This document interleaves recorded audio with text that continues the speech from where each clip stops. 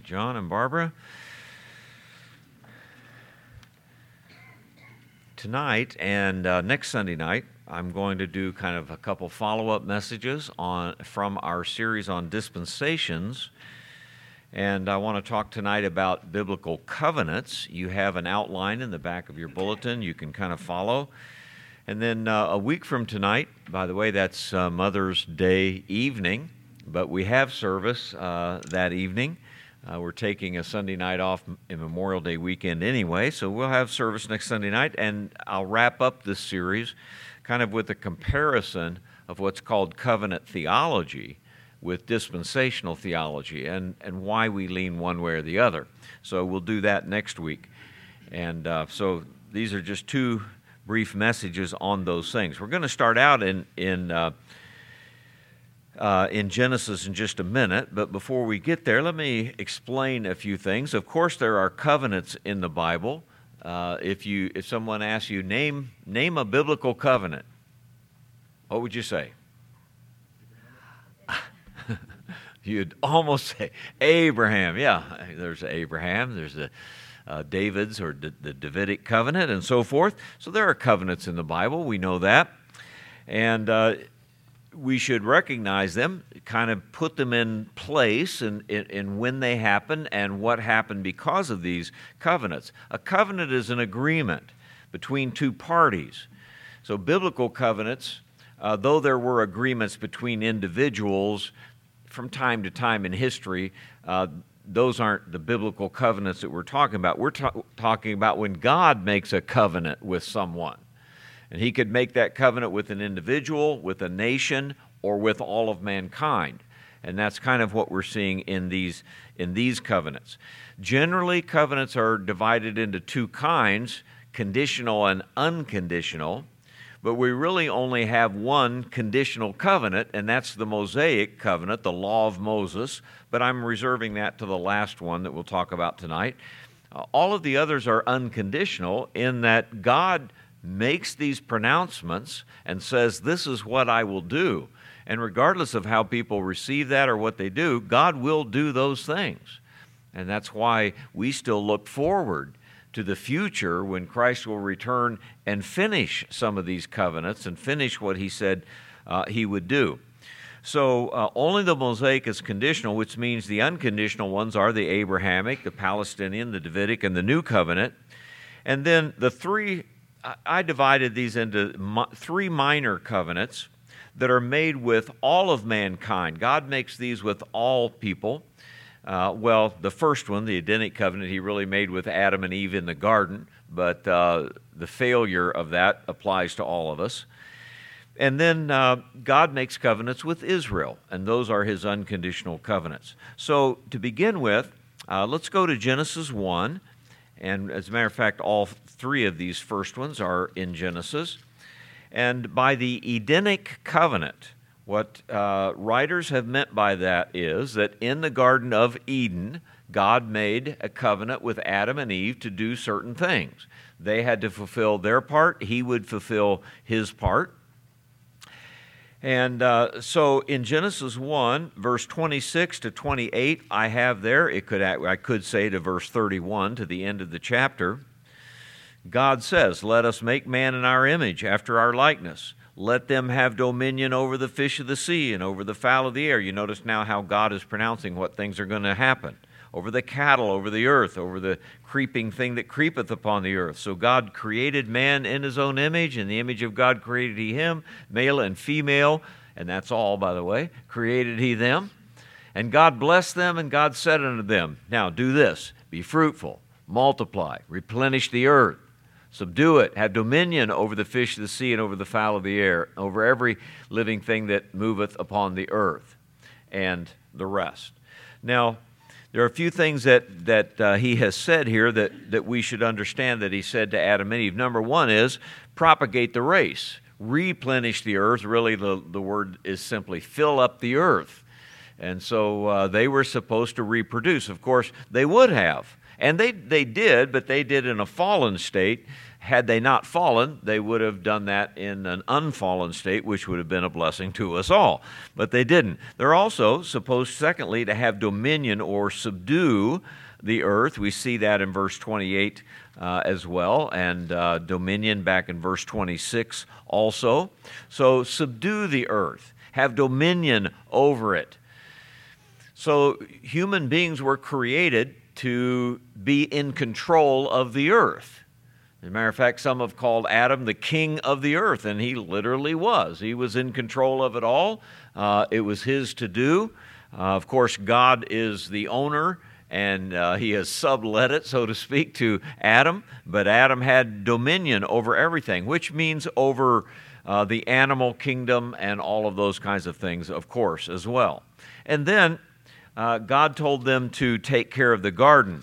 In chapter 2, verse 8, he says, the Lord planted a garden eastward in Eden, and there he put man whom he had formed. And so all of the trees are there, and they are to till the ground, they are to take care of the trees and eat of all the trees. And so they're to take care of the garden. But then lastly, in chapter 2, verse 17, is the instruction versus the tree of good and evil. Verse 16 says, the Lord God commanded the man, saying, of every tree of the garden thou mayest freely eat, but of the tree of the knowledge of good and evil thou shalt not eat thereof, for in the day thou eatest thereof thou shalt surely die. In this sense, this Edenic covenant is conditional. It's conditioned upon what they would do, but this is what they are supposed to do in the garden. Did they succeed or fail? Well, they failed. And of course, they disobeyed this one last command of God. And yet, God said, if you do this, you will surely die. And they did. And so God fulfilled and is still fulfilling his part of the Edenic covenant. That way, it applies to all of us. We die because of what they did in this garden and how they disobeyed God in this covenant.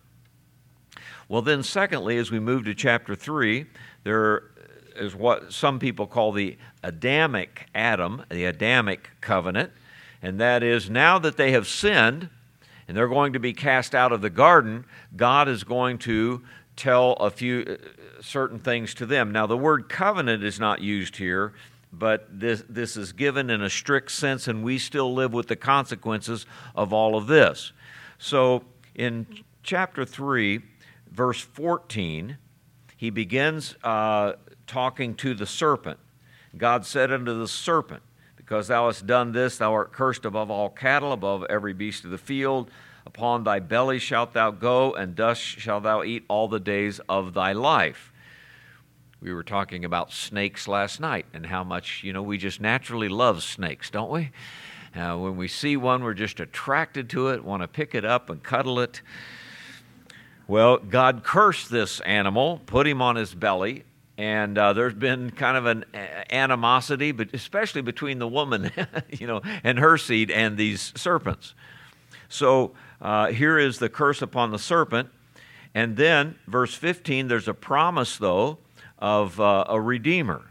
I will put enmity, still speaking to the serpent, between thee and the woman, between thy seed and her seed. That becomes important because the seed, beginning with her seed all the way through Abraham, then David, all the way down to Mary, and finally Christ is born, shall bruise thy head, and thou shalt bruise his heel. So, of course, here is the first promise of Messiah given in this Adamic covenant, a promise of a Redeemer to bring things back to the way God created it, to bring back to the way it was before sin came. Then there is the curse, if you will, or at least the penalty upon the woman in verse 16. Unto the woman he said, I will greatly multiply thy sorrow and thy conception. In sorrow shalt thou bring forth children, and thy desire shall be to thy husband, but he shall rule over thee. And so here's the pain of childbirth given to the woman. And then to Adam, verse 17, through 19 really, he said unto Adam, because thou hast hearkened unto the voice of thy wife, and hast eaten of the tree, of which I commanded thee, saying, thou shalt not eat of it. Cursed is the ground for thy sake. In sorrow shalt thou eat it all the days of thy life. Thorns also and thistles shall it bring forth unto thee. I'm glad that I'm fulfilling this covenant in my garden a lot. And thou shalt eat of the herb of the field, in the sweat of thy face shalt thou eat bread, till thou return unto the ground. Out of it wast thou taken, unto dust thou art, until dust thou shalt return. Maybe he's reinforcing to Adam here, yes, you died in your spiritual walk with me. Spiritually they had died, but physically they had not died yet. And he's saying, you know, what is death? You will go back to the dust out of which you were made. Then there is the mention then of the physical death in verse 19, from dust thou art, to dust thou shalt return. And then the removal of the garden from verse 20 through verse 24. He puts them out of the garden, where might have still been a place to come and meet with God, but they cannot live there, and an angel keeps them from coming back into the garden. Some people believe that maybe they could come back to that place and worship the Lord, but they can't live there anymore. Others believe that they were not allowed to come in at all. Either way, that's part of the penalty. So here is the covenant given in Eden, and then the covenant given to Adam and Eve and the serpent, and therefore to all the rest of us. So this is a covenant with all of mankind, and you and I suffer these things to this day because of what happened. Well, then we go all the way up to chapter 9, to the days of Noah. Of course, you know what happened, that now that sin had entered into the world, it contaminated things very quickly. And so when Noah comes along, in the genealogy of chapter 5, and then in chapter 6, we talk about Noah, and we know that he builds the ark, and God floods the world, and starts again, so to speak, because of the sin that was in the world at that time. By the way, as it was in the days of Noah, so shall it be in the coming of the Son of Man. So things will be worse in our day, and why Jesus Christ will come back, and why there will be a tribulation of God's judgment upon the earth, not by water anymore, but by fire. And so that judgment is yet coming. But as you look at chapter 9, really beginning in verse 1, this covenant goes all the way almost through the entire chapter, but at least through 17. But let me show you a few things. They are now to replenish the earth in chapter 9, verse 1. Just as the same command was given to Adam and Eve, now it's given to Noah. Well, the earth is empty again, at least of people, and the animals are going to replenish, and so are human beings. For the first time, they're allowed to eat the animals. Verse 3 says, every moving thing that liveth shall be meat for you, even as the green herb have I given you all things. And so they were probably not meat eaters up until this time. Now they are. So I guess if a person chooses not to eat meat, that's your own choice, but there's certainly nothing that makes you holier than anyone else if you do that. As a matter of fact, God gave us meat to eat, and we're instructed in the New Testament to be thankful for it when we have it to eat. Then there is the instruction of human government, and you know that it is verse 6 that we have put in these words about capital punishment, whoso sheddeth man's blood, by man shall his blood be shed. And the reason you're going to do that is because in the image of God made he man. Rather than God running down every violator and dealing with every murderer, now you are going to do it. You're going to do it collectively. You're going to do it in a governmental sense.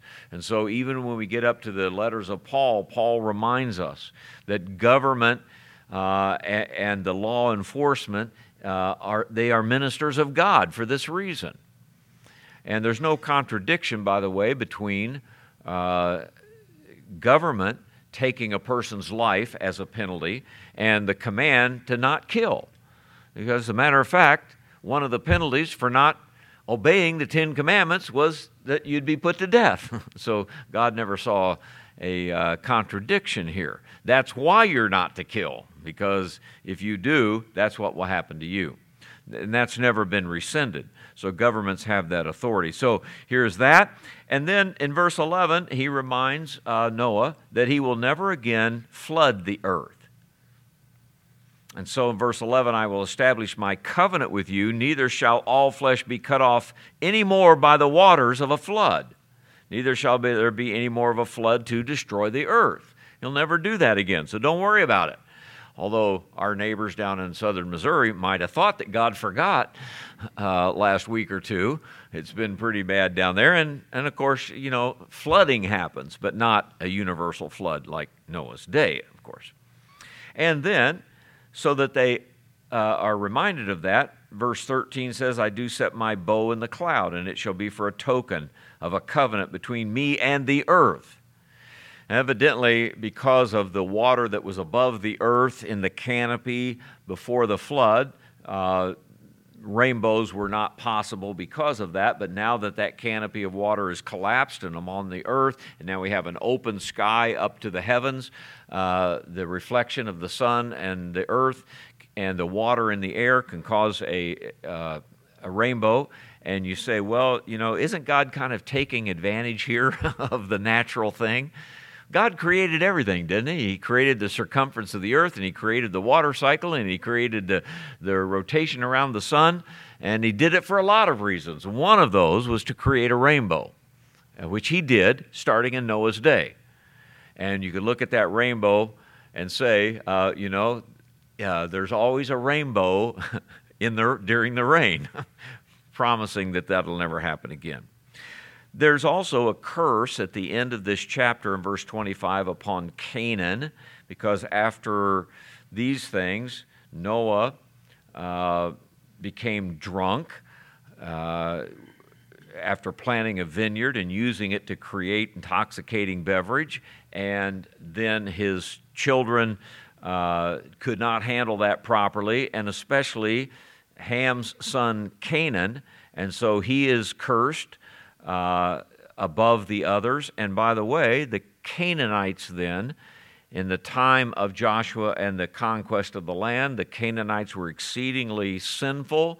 And when you read about how God said, go in and destroy them and wipe them out, and you wonder, how can God do such a thing? It begins here with Canaan's sin and those of his descendants to the place where God said, then I will wipe them out.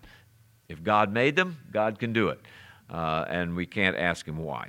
So we have these three lesser covenants or minor covenants, but we want to talk more about the major covenants.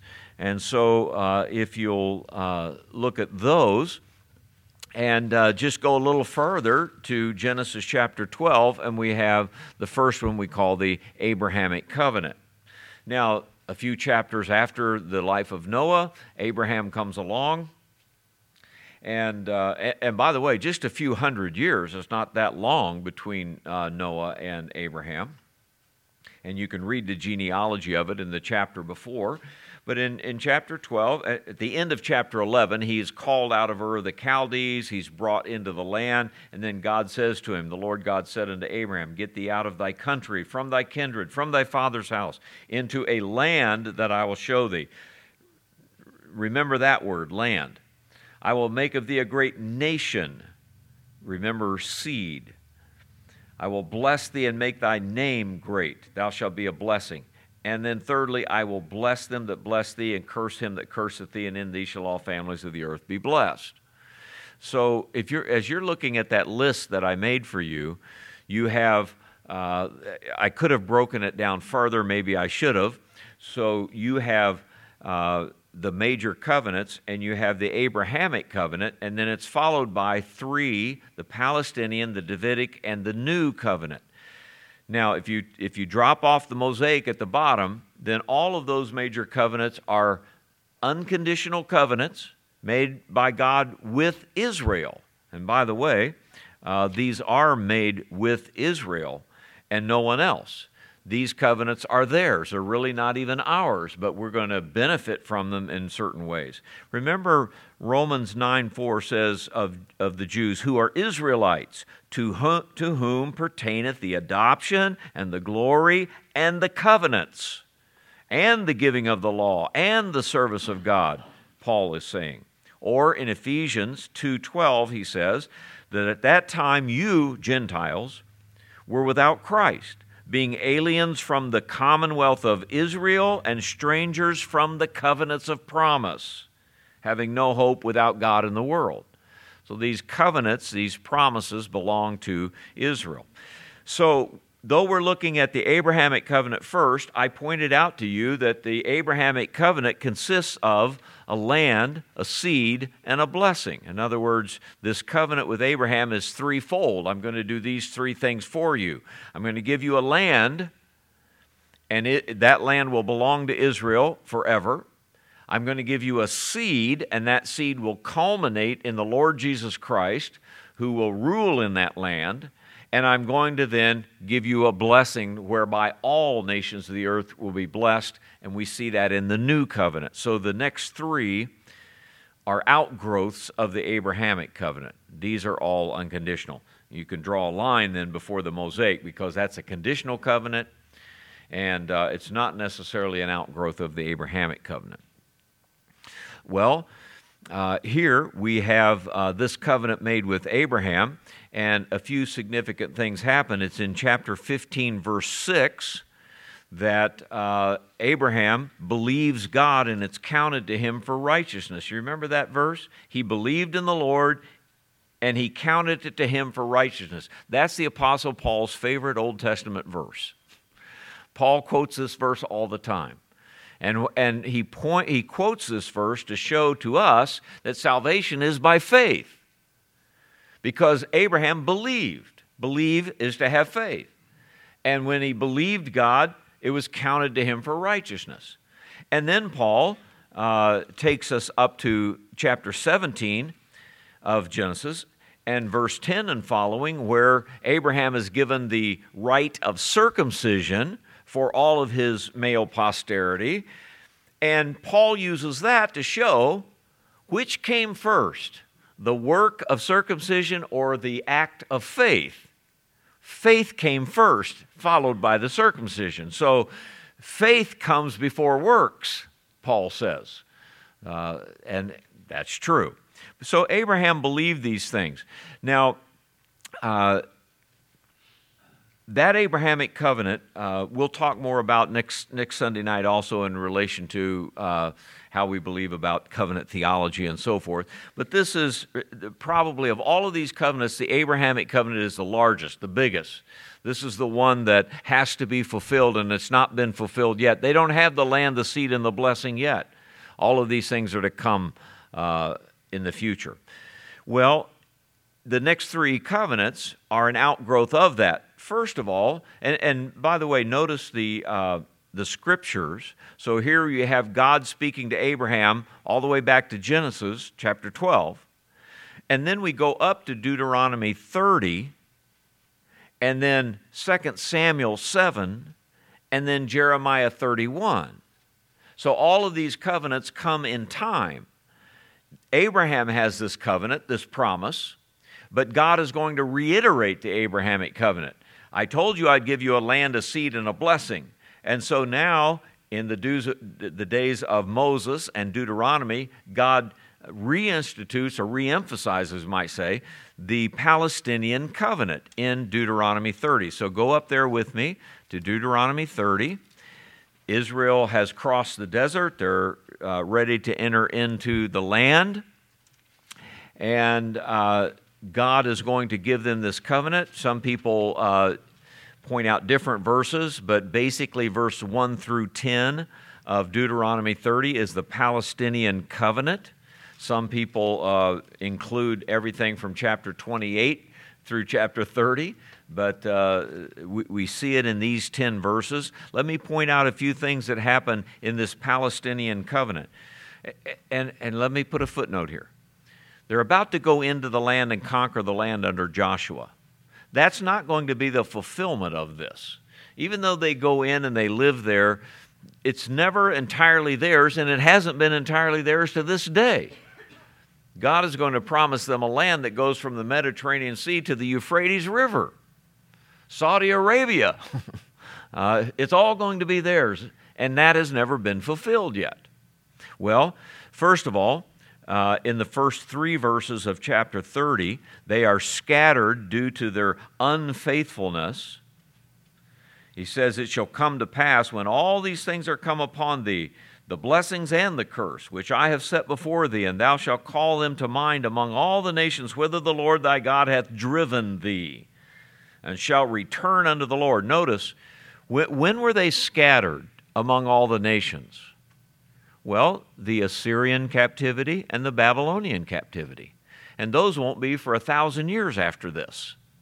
And so he is speaking entirely into that future. After I scatter you among the nations, after that I'm going to gather you into this land. So it wasn't fulfilled by Joshua. It wasn't fulfilled by the kings of Israel either. Verse 2, "And shall return unto the Lord thy God, and shall obey his voice according to all that I command thee this day, thou and thy children with all thine heart, with all thy soul." And of course, they've never done that either. "Then the Lord thy God will turn thy captivity and have compassion upon thee, and will return and gather thee from all the nations whither the Lord thy God hath scattered thee." All of this is going to happen when Jesus returns in glory. This is one of the great things about his glorious return to the earth. And when he sets up this millennial kingdom, he is going to gather these Jewish believers from all over the earth, bring them back to the land of Israel, reestablish them as a nation, and be king over them in that land. And this is why, of course, that we as a Christian nation, or a nation that recognizes Christian principles, recognizes this, that there is a future for Israel. That land over there belongs to Israel. God deeded it to them, and he's not done with it yet. And when he says, "I'll bless them that bless thee and curse them that curseth thee," we better be careful about that. Well, as we read on, all the way down to verse 6, there's going to be this future repentance. "The Lord thy God will circumcise thine heart and the heart of thy seed, to love the Lord thy God with all thine heart, with all thy soul, that thou mayest live." There will be a Messiah among them. He will come, as we've seen already. But the Lord thy God will put all these curses upon thine enemies. I'm getting a little ahead of myself. Israel will be restored in verse 5 into the land. Verse 6, Israel will be converted or repent. And then in verse 7, the enemies will be subdued. Let me ask you this. Have the enemies of Israel been subdued in the Middle East? So this has not been fulfilled yet. And then there will be full blessing upon them. Verse 9, "The Lord thy God will make thee plenteous in every work of thine hand, the fruit of thy body, and the fruit of thy cattle, and the fruit of thy land, for good. The Lord will again rejoice over thee for good, as he rejoiced over thy fathers." And so we see all of these promises given to Israel for this land, and it's important. So we find the New Testament in Acts chapter 7. Stephen, before he was stoned, is giving the history of Israel, and he says, "Then came he out of the land of the Chaldeans," speaking of Abraham, "and dwelt in Charan. And from thence, when his father was dead, he removed into this land wherein you now dwell. And he gave him none inheritance in it, no, not so much as to set his foot on, yet he promised that he would give it to him for a possession to his seed after him when he had no child." If we went back to Exodus 6:4, God said it like this to Moses, "And I have also established my covenant with them," with Israel, "to give them the land of Canaan and the land of their pilgrimage, wherein they were strangers." So these covenants are made with Israel for this land. That's called the Palestinian covenant. Then we have the next covenant, which is the Davidic covenant, which relates to the seed of Abraham. And we have to go to our right a little farther to 2 Samuel chapter 7, where we have this covenant, because David now is old. He's going to die, and he's wondering whether he should build the temple or not. No, your son will do that. And so in that process of explaining this to David, this covenant is made. So notice these things. 2 Samuel 7, beginning in verse 12. When thy days shall be fulfilled, thou shalt sleep with thy fathers, and I will set up thy seed after thee, which shall proceed out of thy bowels, and I will establish his kingdom. David will have a son. Notice the emphasis on the seed again. We began with the woman, right? With Eve, being promised that it was her seed through which the earth would be blessed. Then we came to Abraham, and he's going to bless Abraham's seed. Now we're to David, and he's going to bless David's seed. The son will build the temple. He's speaking partly of Solomon here. He shall build a house for my name, and I will establish the throne of his kingdom. But notice, forever. There's always this mixing of what's going to happen with Solomon, but what's going to happen forever. His throne will be forever, in verse 13. Also, God will chastise him. Speaking of Solomon, I will be his father, and he shall be my son. If he commit iniquity, I will chase him with the rod of men and with the stripes of the children of men. But my mercy shall not depart away from him, as I took it from Saul, whom I put away before thee. But then, notice verse 16, thy house and thy kingdom shall be established forever before thee. Thy throne shall be established forever. Now, Solomon couldn't have fulfilled that. He did it in his lifetime, but no further. There has to be a further seed of David that can accomplish this. So, for example, we have David saying in Psalm 89, 2 and 3, For I have said, mercy shall be built up forever. Thy faithfulness shall thou establish in the very heavens. I have made a covenant with my chosen. I have sworn unto David my servant. Psalm 89, 34. My covenant I will not break, nor alter the thing that has gone out of my lips. Once I have sworn by my holiness that I will not lie unto David, his seed shall endure forever, his throne as the sun before me. It shall be established forever as the moon, as a faithful witness in heaven. And even again, Peter at Pentecost in Acts 2:30 says, Therefore, being a prophet, speaking of David, and knowing that God had sworn with an oath to him that of the fruit of his loins, according to the flesh, he would raise up Christ to sit on his throne. David understood, being a prophet, that this reference to the seed is not just to Solomon, but is to the Messiah himself. And David knew that and prophesied often, though I will die and my body will go back to the dust, when that Messiah dies, his body will not even be corrupted. David understood all of these things, that this was God's covenant with him.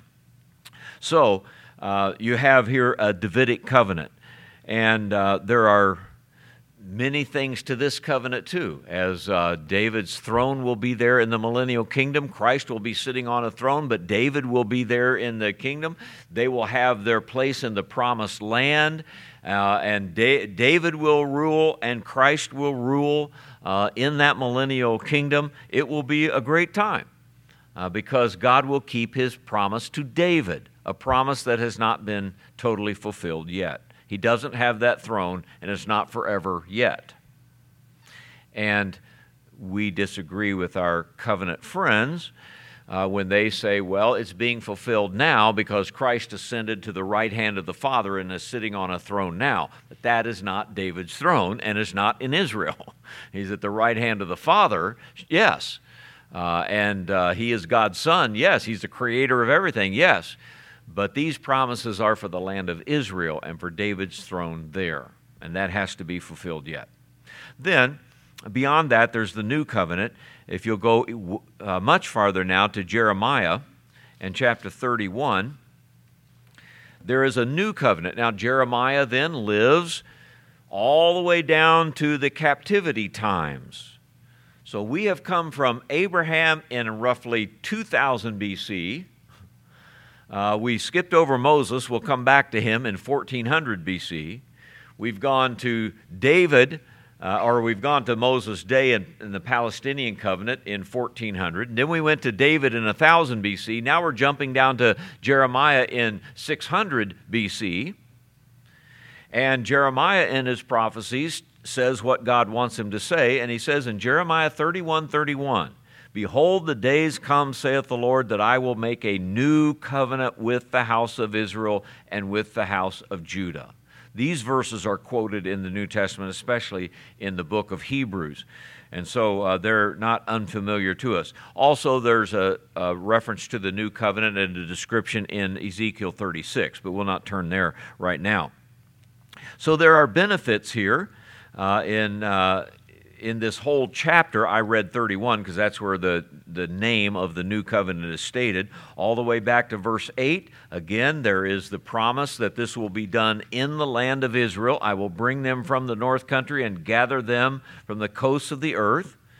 Also, there is a national conversion seen in verse 11. The Lord hath redeemed Jacob and ransomed him from the hand that was stronger than he. And verse 33, again, where we were a minute ago, but this shall be the covenant that I will make with the house of Israel. After those days, saith the Lord, I will put my law in their inward parts and write it in their hearts, and will be their God, and they shall be my people. There is an outpouring of the Holy Spirit.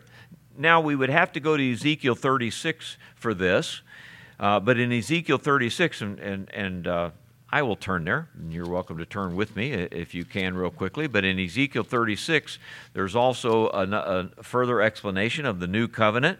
So in verse 25, then I will sprinkle clean water upon you, and you shall be clean from all your filthiness, from all your idols. I will cleanse you. Verse 26, a new heart also will I give you, and a new spirit will I put within you, and I will take away the stony heart out of your flesh, and I will give you a heart of flesh.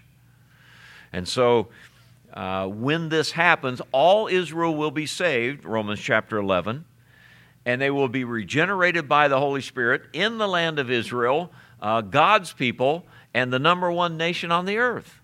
That's not happened yet, obviously, but it's coming. The land will be restored totally. Verse 28 again, you shall dwell in the land that I give to your fathers, and you shall be my people, and I will be your God. And then Christ will reign even personally. And in verse 23, I will sanctify my great name, which was profaned among the heathen, which you have profaned in the midst of them. And the heathen shall know that I am the Lord, saith the Lord God, when I shall be sanctified in you before their eyes. And how many times in the rest of the prophets do they prophesy that there's a time coming when Christ will be with them there in that kingdom of God? So all of this has to happen. Now, I don't want to take much time with this. I have kind of a footnote. I'll pass over it quickly because of the time. But among good men, they kind of differ as to how this new covenant is applied to us today. Because we speak of an old covenant and a new covenant, only we use the word testament. And we say the Old Testament and the New Testament.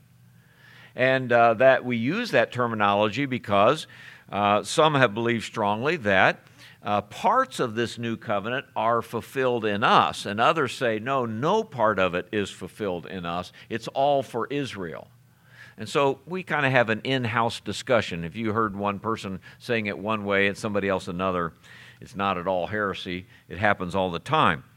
As a matter of fact, in our dispensational understanding, if you always carried a Scofield Reference Bible as a boy, as I did, about 100 years before Scofield, a man named John Nelson Darby kind of put legs to the dispensational movement and said, no, these things only apply to Israel. The new covenant will only be fulfilled and in no other way when Jesus returns one day and sets up his kingdom. And there are still many fundamental Baptists. I know some personally very good men and defend it very well and still believe that view.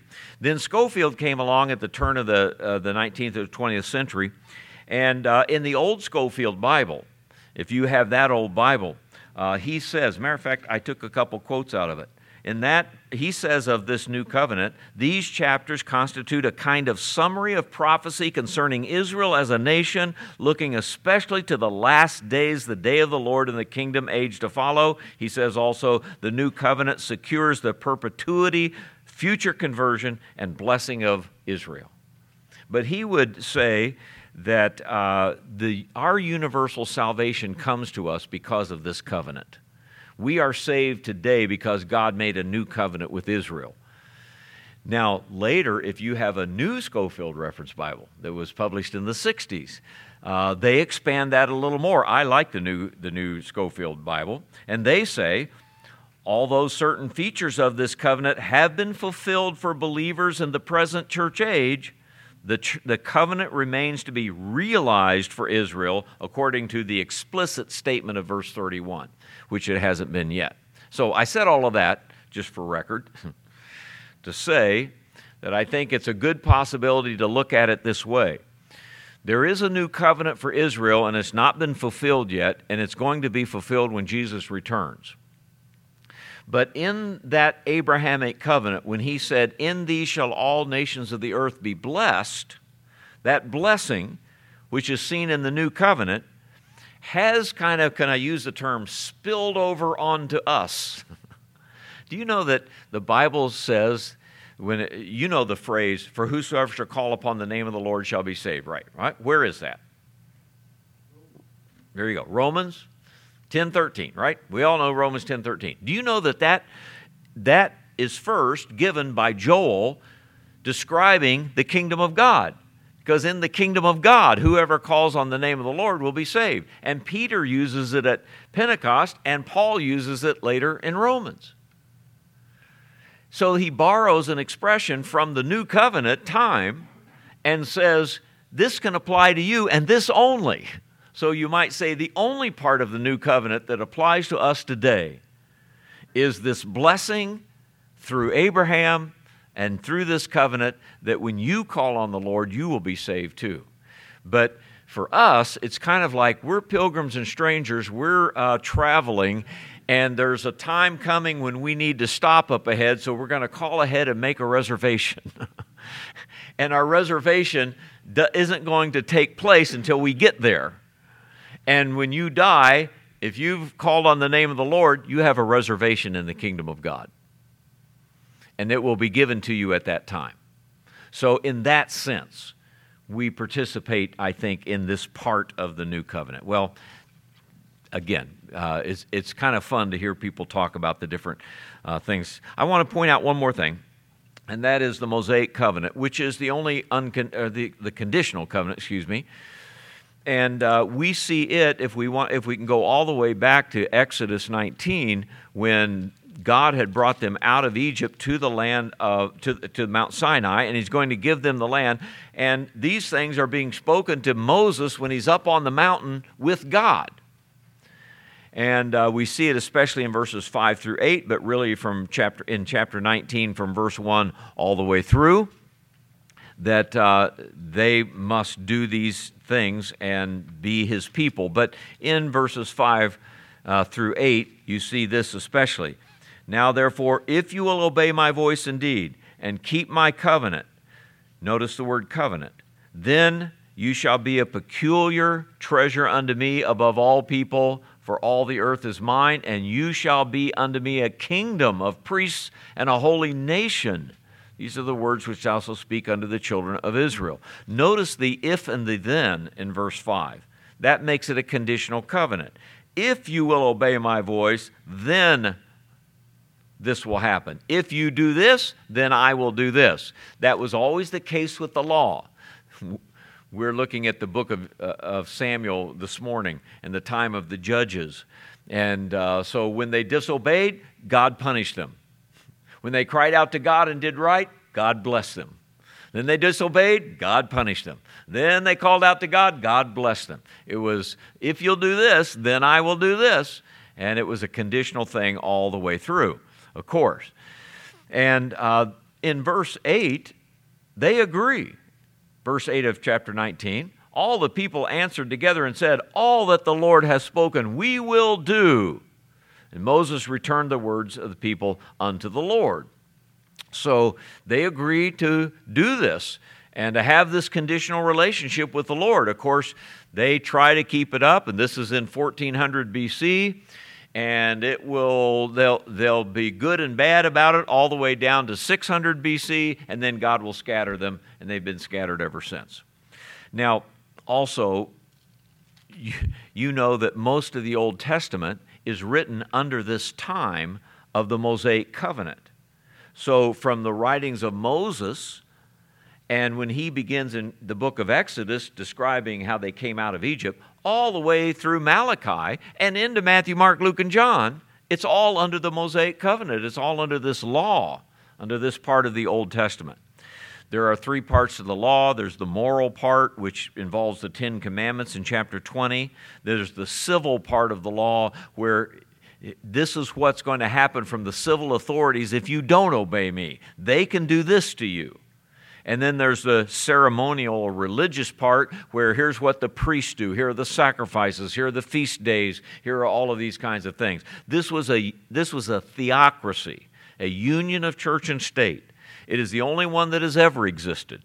Although Islam promotes, by Sharia law, a theocracy today, but of course it's not of God. They think it is, but it's not. This was the only theocracy that God ever gave, and it was pretty tough to live under. There were stonings for various things. There were punishments that we're glad we're not under today. But that lasted until the time Jesus came, and we're not under the law. As a matter of fact, there are multiple verses about this. Galatians 3:19, wherefore then serveth the law? It was added because of transgressions until the seed should come.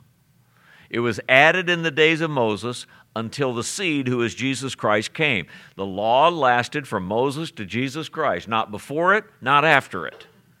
It was just during that time. Galatians 3:25, but after that faith is come, we are no longer under a schoolmaster. Galatians 5:1, stand fast therefore in the liberty wherewith Christ hath made us free. Be not entangled again with the yoke of bondage, because that law was a yoke of bondage.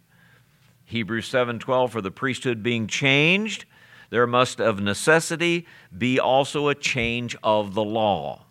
And there was. And so some things have continued just because they always continue. Moral things like telling the truth, those kinds of things will always be reiterated in every dispensation. Some things do not continue. Sabbath keeping does not continue. As much as our Seventh-day Adventist friends might think it does not. It didn't start until the law, and it has not continued since the law. It started and stopped with the Mosaic law, that Saturday worshiping. So we don't do that. We don't do the sacrifices anymore. We don't have priests anymore. We don't have a temple anymore. All of those kinds of things. So what is the church? The church is a parenthesis. You remember God gave 70 weeks through Daniel's prophecy, and between the 69th and the 70th week, there's this gap of unknown amount of time. That's the time we live in. We live between the 69th and the 70th week. We live in the times of the Gentiles. In the times of the Gentiles shall be fulfilled. And I like the way Paul describes it in Romans 11. I'll close with this. He says, I say then, Romans 11:11, I say then, have they stumbled that they should fall? That is, did Israel stumble and they will no more be a nation? God forbid, he says. But rather, through their fall, because they crucified their Messiah, salvation is come unto the Gentiles, praise the Lord for that, to provoke them to jealousy. Now, if the fall of them be the riches of the world, and the diminishing of them the riches of the Gentile, how much more their fullness? If you think God has blessed us now in the age of grace because we have salvation through a crucified Messiah, think of the blessing we're going to have when we have a reigning Messiah on David's throne, and we will be there. And then in verse 15 he says, for if the casting away of them be the reconciling of the world, what shall the receiving of them be but life from the dead? And we'll live with them in those. So we are going to be blessed, and we benefit from all of these covenants God made with Israel. Okay, so that is a quick overview with a lot of information.